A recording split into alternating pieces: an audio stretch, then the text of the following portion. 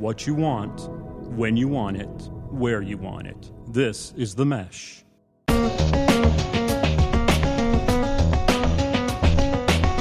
Welcome to the Entrepreneur Exchange on the Mesh Podcast Network, a monthly conversation about startups and small business with ideas, tools, and advice to operate your business more effectively. On today's show, is it time for robots to join your small business? Have robots taken over the Entrepreneur Exchange? We'll share an article about how our new robot overlords are starting to be integrated into small business. We've got a homegrown startup with us today, Megan and Anthony Bourne with Bourne Southerner. They're here with us. They're going to share ideas on how to market their business and tell us how they got started and how they're doing. Finally, we'll wind up with our Small Business of the Month feature, where we'll highlight some interesting businesses that you should be checking out. Greetings. My name is Jeff Newell. I'm your co-host and director of the Small Business Center at Catawba Valley Community College in Hickory, North Carolina. And I'm joined by my co-host, Gary Muller, who is Dean of the School of Business, Industry, and Technology at Catawba Valley Community College in Hickory. Gary, how are you doing? How are you enjoying your summer? Jeff, I'm doing great. It's been a busy summer. It's been gone fast. It's hard to believe that we're getting ready for the fall semester already. Well, we're sitting here in beautiful western North Carolina. It's late July. It's a little sweaty out there. Yep. You know, you getting everything done that you need to get done? My wife says no, not quite. Well, you need to get working. I'm working. I got a list today. That's what I'm going to be working on later today. Well, you know, the kids will be back in school in August. You're going to be working. Not that you've started. You haven't stopped working. No, it's I got to get all the personal things done. It's tough being a dean. I don't know about that. Well, but I appreciate the thought. So. Yeah, I'm always looking for interesting articles. Yes. And the one that I wanted to talk about, I don't know if you're familiar with the Roomba vacuum cleaner, the little vacuum cleaner that sort of moves around the floor all by itself, cleaning up your dog hair and whatever other messes you've left. I am familiar with it. I'm Okay. wondering whether it would work in my house. Well, because we do have a dog. Well, I didn't know, and perhaps that you didn't either, but the Roomba is an example of what's called a collaborative robot, or a cobot, term I was not familiar with, and they're starting to show up in small businesses working with humans, not replacing them. And the article I saw was in the July-August issue of Inc. magazine, article by David Whitford, and he provided examples of how robots are starting to be within reach of small businesses and what their applications can be. And he was talking about how cobots are very good for precise, repetitive tasks. And an example in the article was a company which made hospital pagers, and they had a high product failure rate due to the inconsistency of human assembly. So they started using a cobot to apply a spot of sealant in the product's housing, and they were able to reduce their failure rate to under 1%, which was pretty cool. Yeah, I thought that was an amazing improvement. And they're saying that you can purchase your own cobot for somewhere between $30,000 to $50,000, which isn't cheap, but it's not beyond the reach of some small businesses. Yeah, particularly if you reduce the error rate so dramatically, it'd probably have a pretty quick payback, I would think. I think if you can go from a double-digit failure rate to 1, there's some pretty good savings to be had there. That's what I was thinking. So the article has some tips that if you are interested in using a cobot, ways that you can do it that I thought were very interesting, a little bit amusing, that I thought would be fun to share. Mm-hmm. Number one, if you're going to use a cobot, you want to first off pick your spots, make sure that you're using it for precise tasks, something like alignment or drilling in the same spot over and over and over. So you don't want to overextend there. You want to make sure it's doing something just within the straightforward things that are going to be repeated over and over, just like you said. There's some uneasiness with employees. They're afraid that they're going to be replaced by you hear cobots. These things on TV and articles about how automation is going to replace all these jobs. So I think anytime you bring something in that's resembles what they're maybe thinking about, it's going to be some concern. So important hint, you have to make sure that you properly introduce your cobot to your workforce and try to get them comfortable and say this is going to help you. It's not here to replace you. Well, I think that's key, is because they don't necessarily want, they being the employees, the repetitive just banging or sealing, just like that example we talked about first thing, because they don't really want to do it. And that will free them up to do some more exciting things. That's the plan, and the article is interesting in that said often the cobot cannot do it as quickly as people, but they can do it more accurately than people. Right. So it's you have to introduce them properly. There was a little bit of information about assessing risk, in that at this point in time there's no data on robots killing people in the workplace. But there was part of the article talked about a manufacturer in Minnesota who he had his doubts, so he programmed his robot to take a swing at him. And he said, it hit me in a fleshy part of the body and stopped. He says, no harm done. Just because a cobot won't knock you over doesn't mean that you can put any type of tool in its grip. And he goes on to say, you probably wouldn't want to put a chainsaw or some other dangerous type tool in the cobot just in case. So just important lesson. We could do that and say that about some employees too. Yeah, well, that's just probably an important lesson. I hope our listeners take away. If they've stayed with us through this, that you don't want to put a chainsaw in your cobot or robot's possession. Last point they made was, a lot of their customers found it very cool, and they found their cobot to actually be a tool for marketing. Yeah, I could see that. Yeah. Think about the robots we use. Jim Thomas does with tours for the middle school and high school and our college students. They love that. That's right. At our community college, we talk about it. We have some modest robots. Yeah. They've not tried to take over yet. Well, I think they're kind of like this. They're not super sophisticated, but they do get people's interest. Yeah. So far, so good for us. Yes. Of course, we've just taught them to dance. That's right. Well, that's good, because you and I really can't dance. People don't want us dancing. So dancing statement. robots good. Yeah. Chainsaw robots not good. All right. Well, I think we got that down. We're ready to go. It's good when we can provide some education within the podcast. Very cool. All right.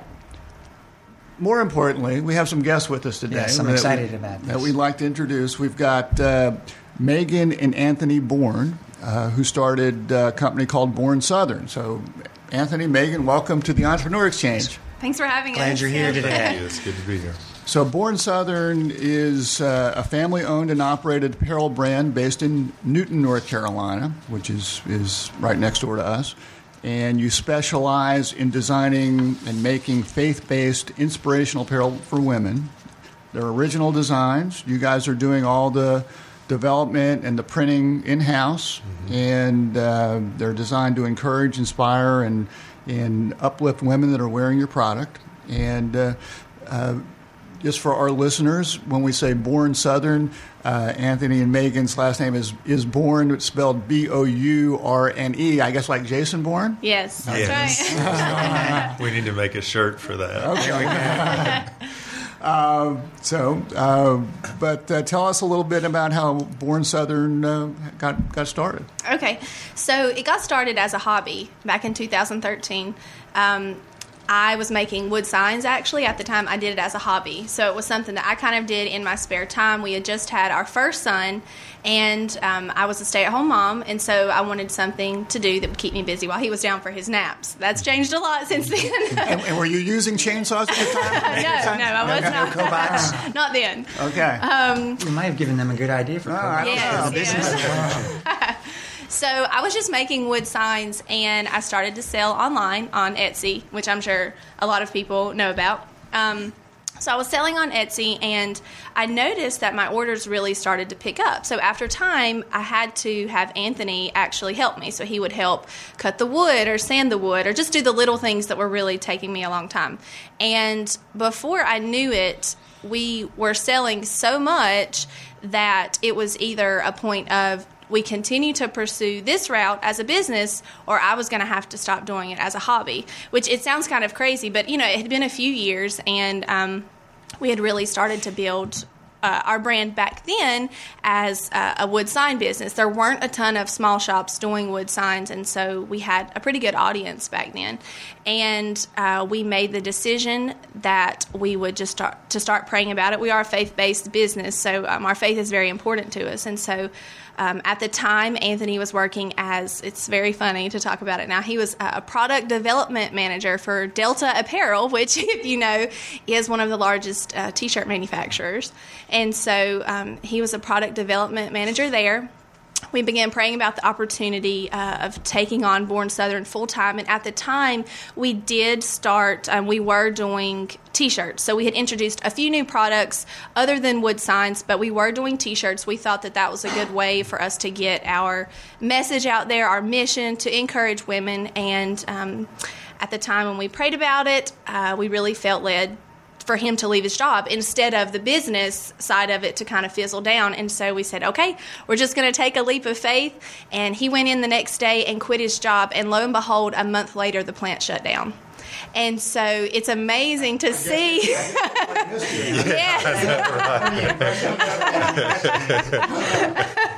So, and we just haven't looked back since. Obviously, some things have changed. We no longer do the wood signs, and we've really pursued the apparel aspect of it.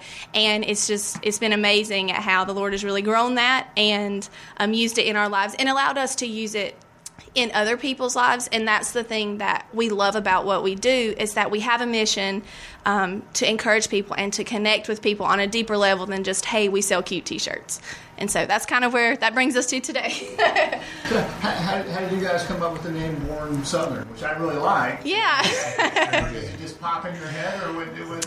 That was her idea. So it was... Yeah, I can't even remember. A lot of times when I try to think of things like that, I just start writing down a bunch of things like, stuff that would pertain to what I was doing. And back then it was wood, signs, and that sort of thing. And I knew that I kind of wanted something to use the last name. So I just started kind of writing down things about, Southern. We live in the South. That sounds kind of catchy. And it just kind of came together, and it stuck, and it works. And the thing about it is that it's not really like Born Southern T-shirts or Born Southern wood signs. So we've been able to carry it as our product line has kind of evolved. And if you listen to us talk, the Southern part is pretty obvious. So. Yeah. Well, and building a brand name is really a long process, and you guys have been at it since 2013. Are there certain things that you've done to help your brand name stick out there? Or is it just basically a thing of, here's our name, we're going to stick with it, and over time it just becomes accepted? No, I think that we spent a lot of time developing the brand, and we thought about this probably, it's been about a year ago, because we were having to make some decisions on what exactly we wanted to be.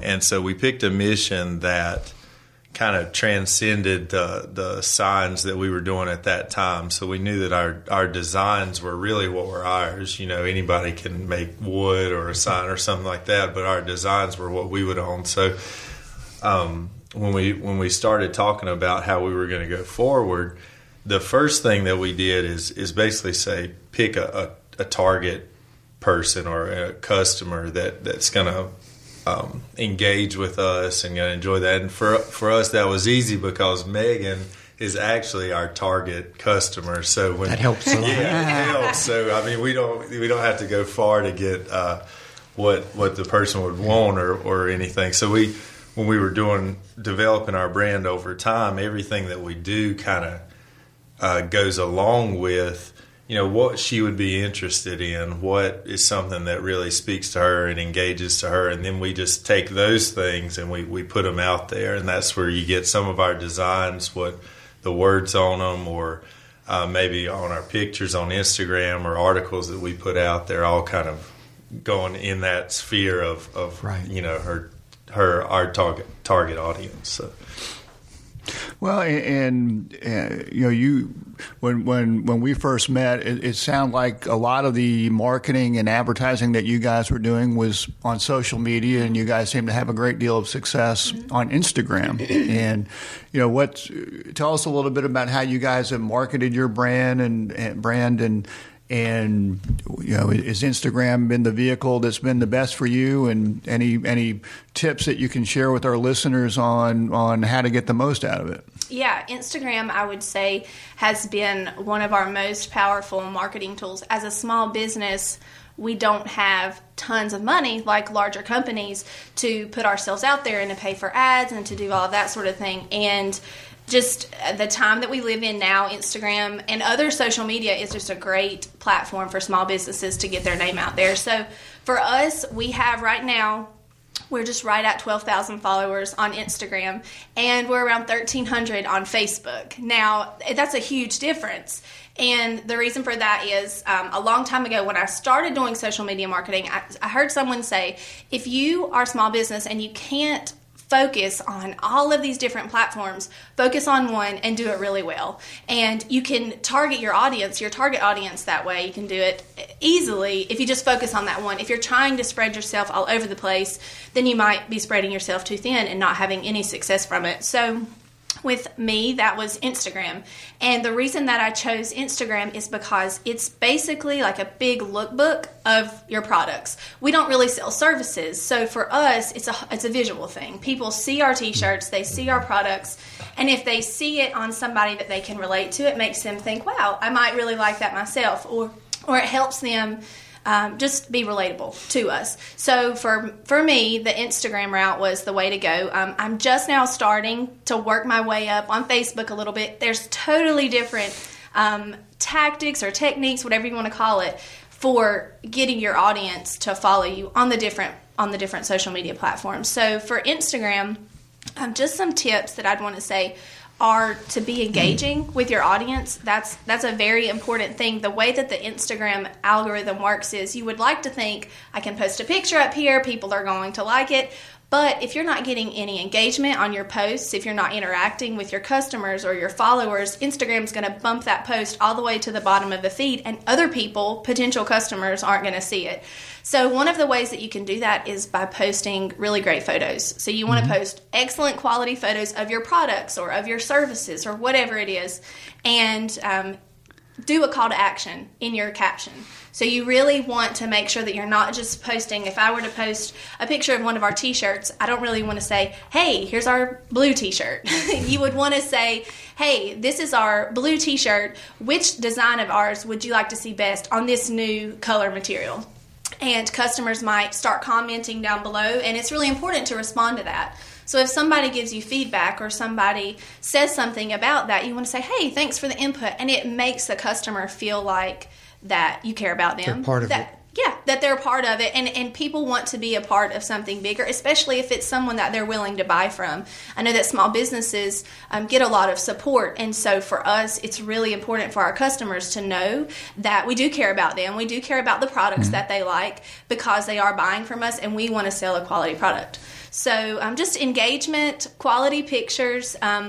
Another really great way, and customers love this one, is giveaways. So you do giveaways of your products with your customers. We do collaborations with other businesses through Instagram. We may have never even met the business owners, but we would reach out to them and say, hey, we have a similar audience. Do you want to get together and do a giveaway? And so we would partner together, and each one of us might post a picture on our feed, and it lets the other person's customers know, hey, this company exists. You might really like their stuff, and vice versa for us. We would post it, and then they could see, hey, the other stuff that the other one likes. So it's a really neat way to network with other brands also.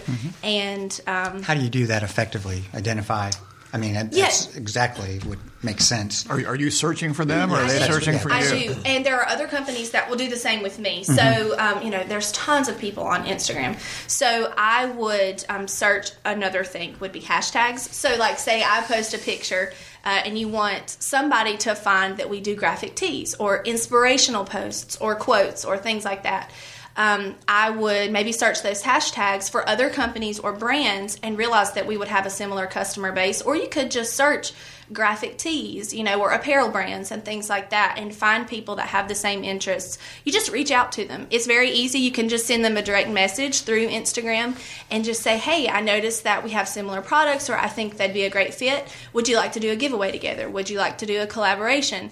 And it really helps get your name out there. It's a great way to do that. And it's probably one of the top techniques that we use in order to engage on Instagram, and one of the ways that has helped us really build our following on there. And correct me if I'm wrong, you're not actually selling on Instagram, but do you drive people to your website and your e-commerce site from Instagram? Yes, that's exactly right. So in the call to action, one of the things that we might say, I would post a picture of one of our shirts, or a mom, carrying her child in one of our Blessed Mama shirt.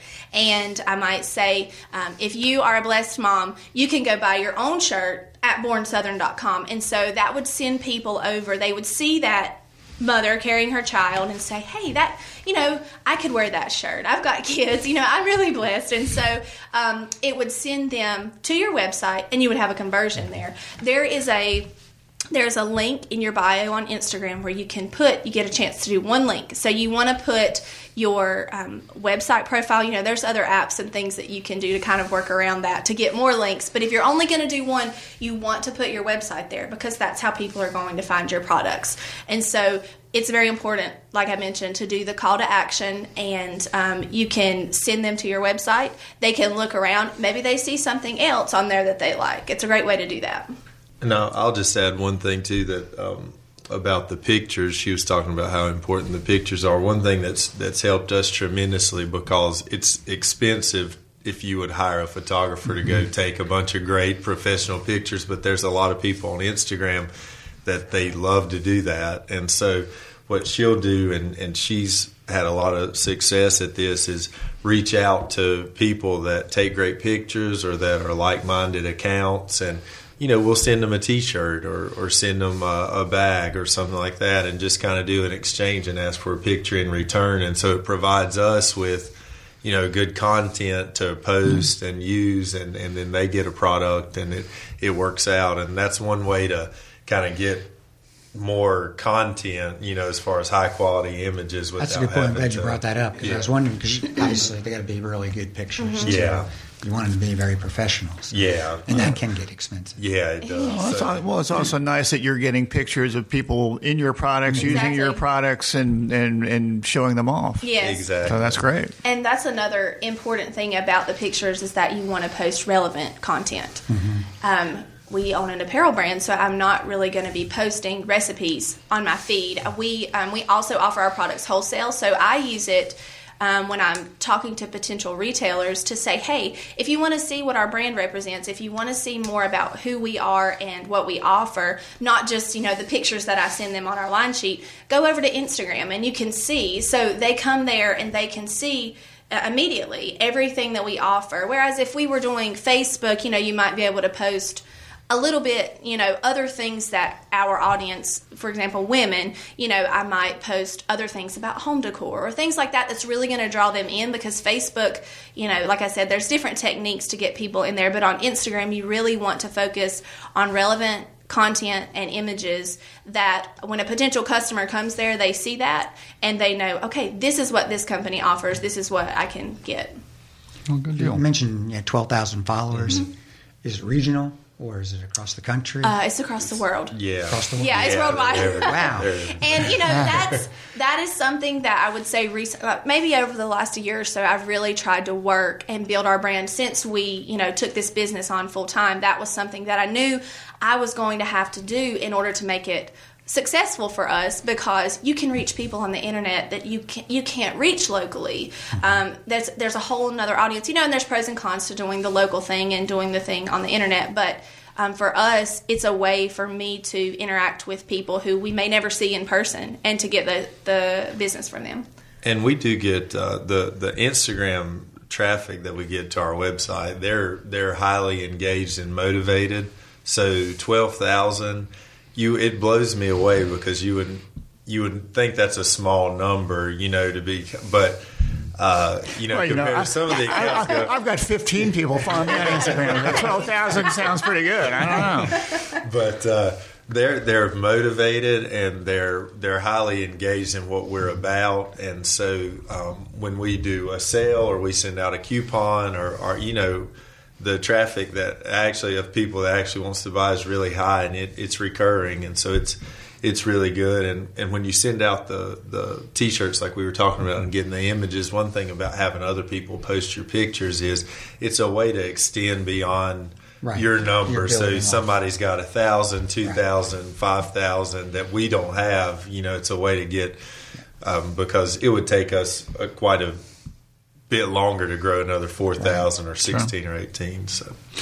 We're talking about the fact that you guys, up until this point, have primarily done your business online via e-commerce, and I think you guys use Shopify as sort of your platform for selling online. And have you seen any pros and cons to being online? Obviously, you certainly have the opportunity to get to a bigger audience, but any things that you can share regarding your experience of selling online and pros and cons there? Yeah, I think obviously, as you said, one of the pros is that we have there's just a huge amount of people that you can potentially reach. It sounds great, but the con to that is that you have to build a site or you have to build a relevant page that people trust, because when somebody comes to that website, if they don't trust it, then there's no way they're going to put their money there, or there's no way they're going to be invested in that. And so that's one of the hardest things, I would say, is starting your own site, and what you expect out of it is that getting people to convert, into sales, it's a difficult process, and we do use Shopify. And the thing I like about Shopify is that they have a lot of different tools that allow you to kind of continually reach out to people. And they have, if we need to run a certain kind of sale, we don't need to necessarily have a web designer, run an HTML program. Somebody's already designed that, and you could pay $5 a month as opposed to going with somebody and having to pay a lot more money to get a certain app. So it's got a ton of apps. A lot of them are free, and for just a low overhead, of running our website. Did you build your website? Well, it's a mixture. So we have Megan had somebody bought the theme, and then she adds in all the pictures and does that, and she could probably talk to you a little bit more about actually building that out and some of the difficulties of that. So, yeah, we bought the theme for it, and it comes very basic. So, but anybody who knows how to use a computer can use it. You don't have to know HTML. Anybody, you don't have to know HTML, to do it. It's pretty like a nice template. You can plug in your pictures, but for us, we kind of wanted to take it a step further. I don't know much about HTML, but I am able to do the photo editing and to kind of get the layouts and the banners, and you can pay for separate apps. So one thing that's been really good, and it goes along with the customers trusting you, is the reviews. So we have tons and tons of customers who have bought from us, and up until recently, we did not have a review app on our website. I don't know what I was thinking, but we see a lot of people on our Instagram, and they'll come and they'll give us feedback, oh, your shirts are so soft, or we absolutely love the product. It's such high quality, and that's great for us to hear it, but unless another customer is coming reading through all of our Instagram comments, they're not going to see that. They can only go off of the pictures on the website, which great pictures help, great descriptions help, but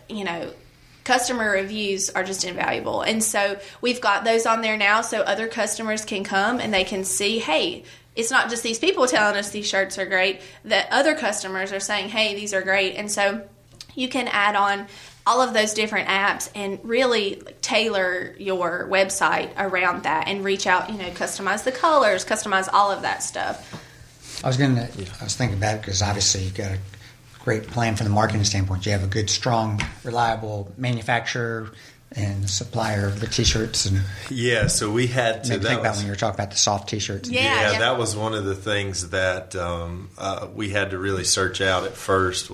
I knew a little bit about T-shirt and quality and design and that, so we really had to search out for somebody that was going to provide a really high quality shirt, because that was important for us to hit, the margins and really where our brand wanted to be. We didn't, you see a bunch of T-shirts that say, they put all kinds of sayings on there, like the I'm stupid or, that kind of thing. And so you might $12 or something. So we had to find somebody that could supply that. And so that was part of the whole plan. And we did.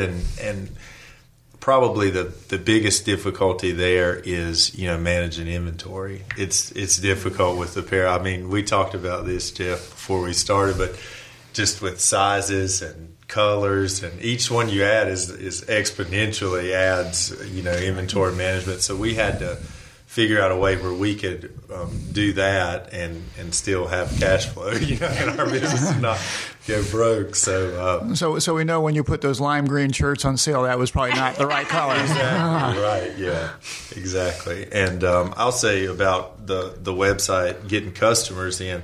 You're going to have in e-commerce, you're going to have a lot easier time making a sale with a customer that has seen your site multiple times. And so one of the things that has helped us is that making that experience when they land on our page, one where they'll want to at least give us an email address so we can recontact them, because the chance that they're going to come back after that skyrockets exponentially. If they just land on there and they look at the page and click off, you're never going to see them again. More than likely, the odds are. So for us paying, you can pay for that kind of traffic, but if you pay for that and through Google ads or those kind of ways to get people in, even Facebook ads are good because you can get real targeted people.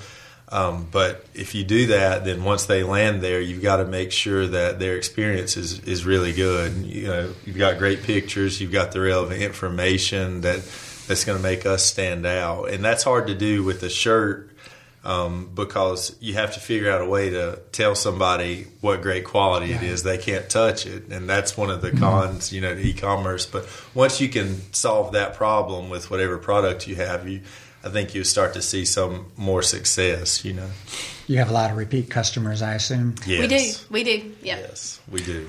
And that's we're excited about that, because it means that once somebody can trust us enough to buy one shirt, they're going to see how great it is, and then hopefully continue to come back or buy with their friends, and that drives a lot of our business every month. So for our listeners, you guys are relatively young, but you also have 4 young children. Yes. All boys. Yes. All boys. 5 and under. So God you have 4 boys that are 5 and under. Yes. And the two of you are also running this business, and we certainly the gist of our podcast is about business and giving people ideas on how they can be successful, but there also has to be some issues in terms of balancing your life out there, and that sounds like quite the chore. They're building a little group of cobots. Cobots? Yes. Give them all chainsaws. That's a good idea.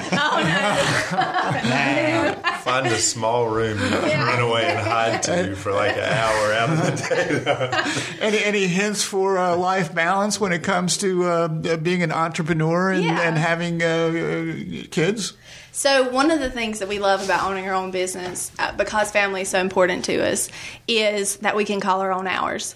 So it's great because if we need to work on a Saturday, we can take Monday off. We love to go fishing. We love to be outdoors with our kids, and our kids love it too. So it's great for us to be able to work when we need to work. Our kids don't go to daycare either. They stay at home with us.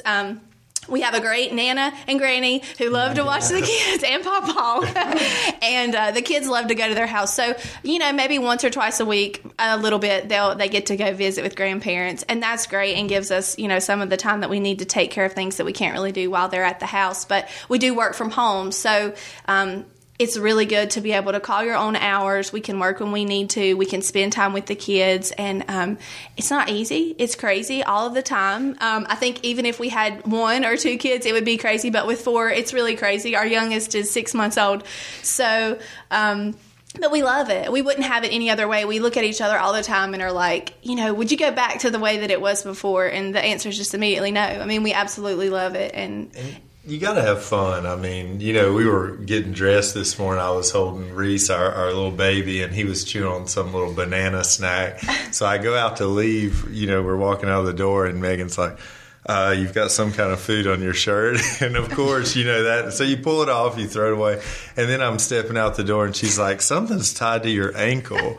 And one of my boys, I don't know who it was, had come and tied like a rope around my leg. And so, stuff like that happens all the time. And you just laugh. And it's part of it. It's part of what makes it fun, and enjoyable. Well, we're disappointed that you weren't able to bring the kids with you. Yes, that would have made it even more exciting. Oh, yeah. Maybe next time. Well, I think they like their equipment here and all that stuff. Probably. Well, I'm sure your boys would like the equipment too. Yes, That would be yes. nice. Well, last question. Any just looking back on your startup and the experiences that you guys have had, are there any words of wisdom that you can share with other folks that are starting up their business? Yeah, I think, really be true to it, whatever it is that you're going to do or thinking about starting up.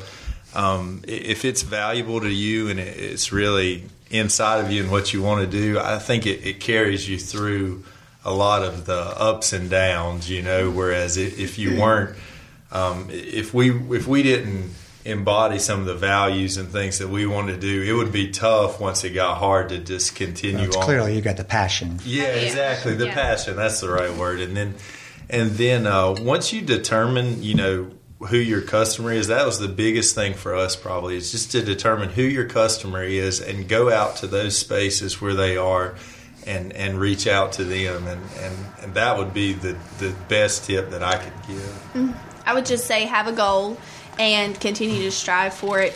Don't let the downs completely turn you off of it, because it's going to happen. There are going to be moments when things aren't going to go your way. There's going to be moments where you think, is this even going to work? And you just have to continue to pursue it. And if something is not working, adjust it. Yeah. You can always change it. You can always figure out what it is that your target customer wants and, just kind of move that direction. Yeah, don't be afraid to change, because that can be one of the scariest things that you can do, but it can also be one of the most beneficial by pivoting or changing if you need to, especially early on. Facts come up, or exactly. situations that you need to be able to say, hey, we need to move from here to there. Well, I just hope that our folks are still listening, because I hate to say it, but that was actually better advice than the don't give the robots the chainsaw advice that we got earlier. Well, it just depends on what part of our audience. Yeah, that's true. That's true. Well, Megan, Anthony, we very much appreciate you guys joining us today. If people want to find you, where should they be looking online in addition to Instagram? Yeah, so you can find us. Our website is bornsouthern.com. That's BOURNE, southern.com. And on Instagram and Facebook, we're Born Southern there as well. Okay. Well, we want everybody to check that out, and very much appreciate you guys sharing the information about thanks for having your us. story and giving us some ideas on how to make sure that people find you on Instagram. So that was great. We'll get back to your show in a moment. Just a reminder, you're listening to The Mesh, an online media network of shows and programs ranging from business to arts, sports to entertainment, music to community. All programs are available on the website as well as through iTunes and YouTube. Find out more at themesh.tv and give us feedback on what you like. And now, as promised, back to your show. So at this point, we like to talk about small businesses that we've come across. Anthony,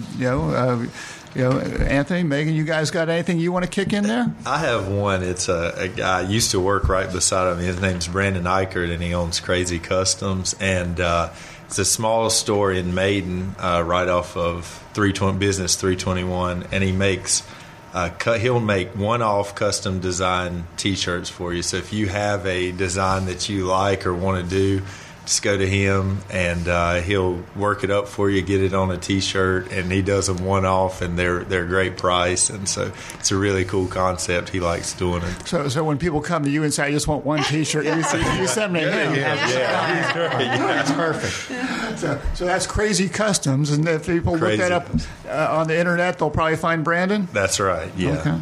All right. Well, cool. That's neat. Gary, what's your small business of the month? Well, Jeff, my business of the month is located in my wife's favorite place, Charleston. And the business is Callie's Charleston Biscuits, where we just had breakfast last month.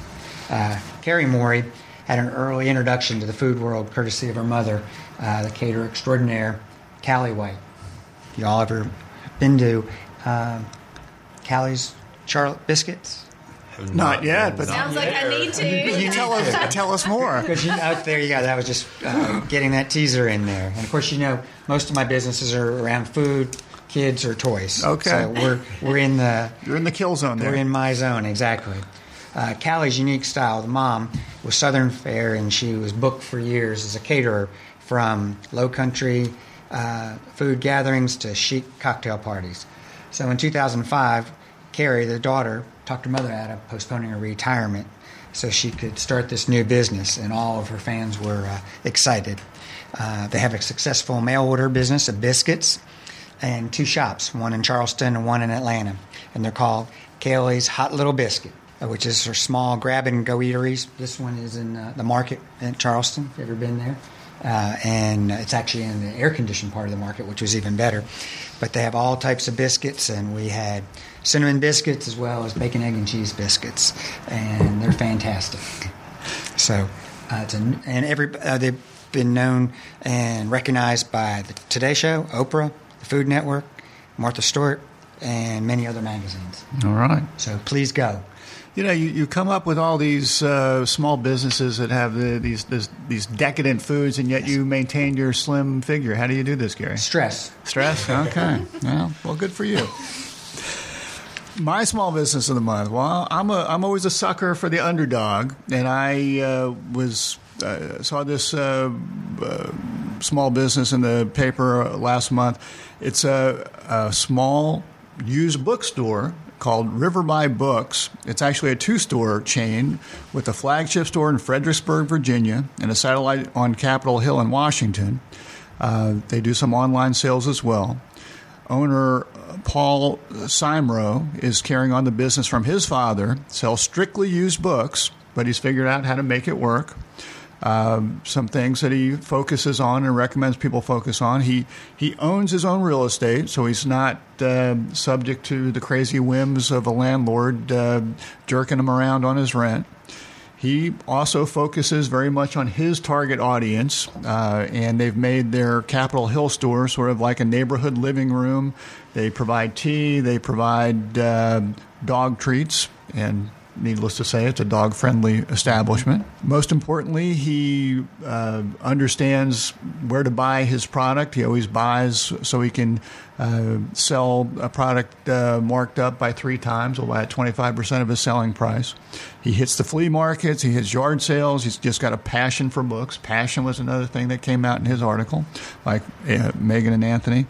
Some highlights that he talks about, because every now and then he finds some diamonds in the rough. He bought a medical book owned by the personal physician of the Confederate General Stonewall Jackson at $5, sold it for $1,000. His biggest payday was a book called The Simple Cobbler of Agawam in America, which was thought to be the first work of fiction in the United States. He purchased it at a yard sale for $2, and he sold it to a collector for $25,000. Jeez. So he sort of understands his market, understands what people are looking for. And I haven't had a chance to visit River by Books yet, but I'll make a point of it when I travel to D.C. or Fredericksburg, because that's my small business of the month. I like it. So, and you can find them at www.riverbybooks. It's RIVERBY books.com. So check them out. I will do it. If you've got a suggestion for our Entrepreneur Exchange Small Business of the Month, you can email them to us at eexchange@themesh.tv. Again, we want to thank Megan and Anthony for joining us today, and we hope that you'll check them out at Born Southern at www.bornsouthern.com. We want to thank the Mesh Podcast Network for hosting us. You can visit themesh.tv to see the whole network of Mesh podcasts, and you can subscribe at iTunes Store, and we hope that you'll do that and check more of the podcasts out. We appreciate you guys listening, and we'll talk to you again next month. Looking forward to it. We're getting close to football season. Okay. We'll see you then. Take care. Thank you.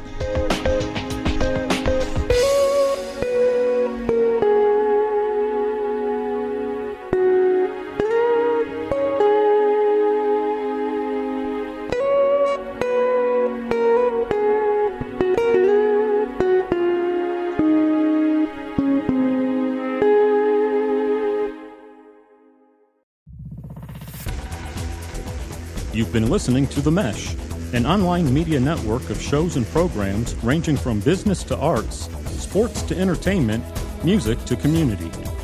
All programs are available on the website as well as through iTunes and YouTube. Check us out online at themesh.tv. Discover other network shows and give us feedback on what you just heard.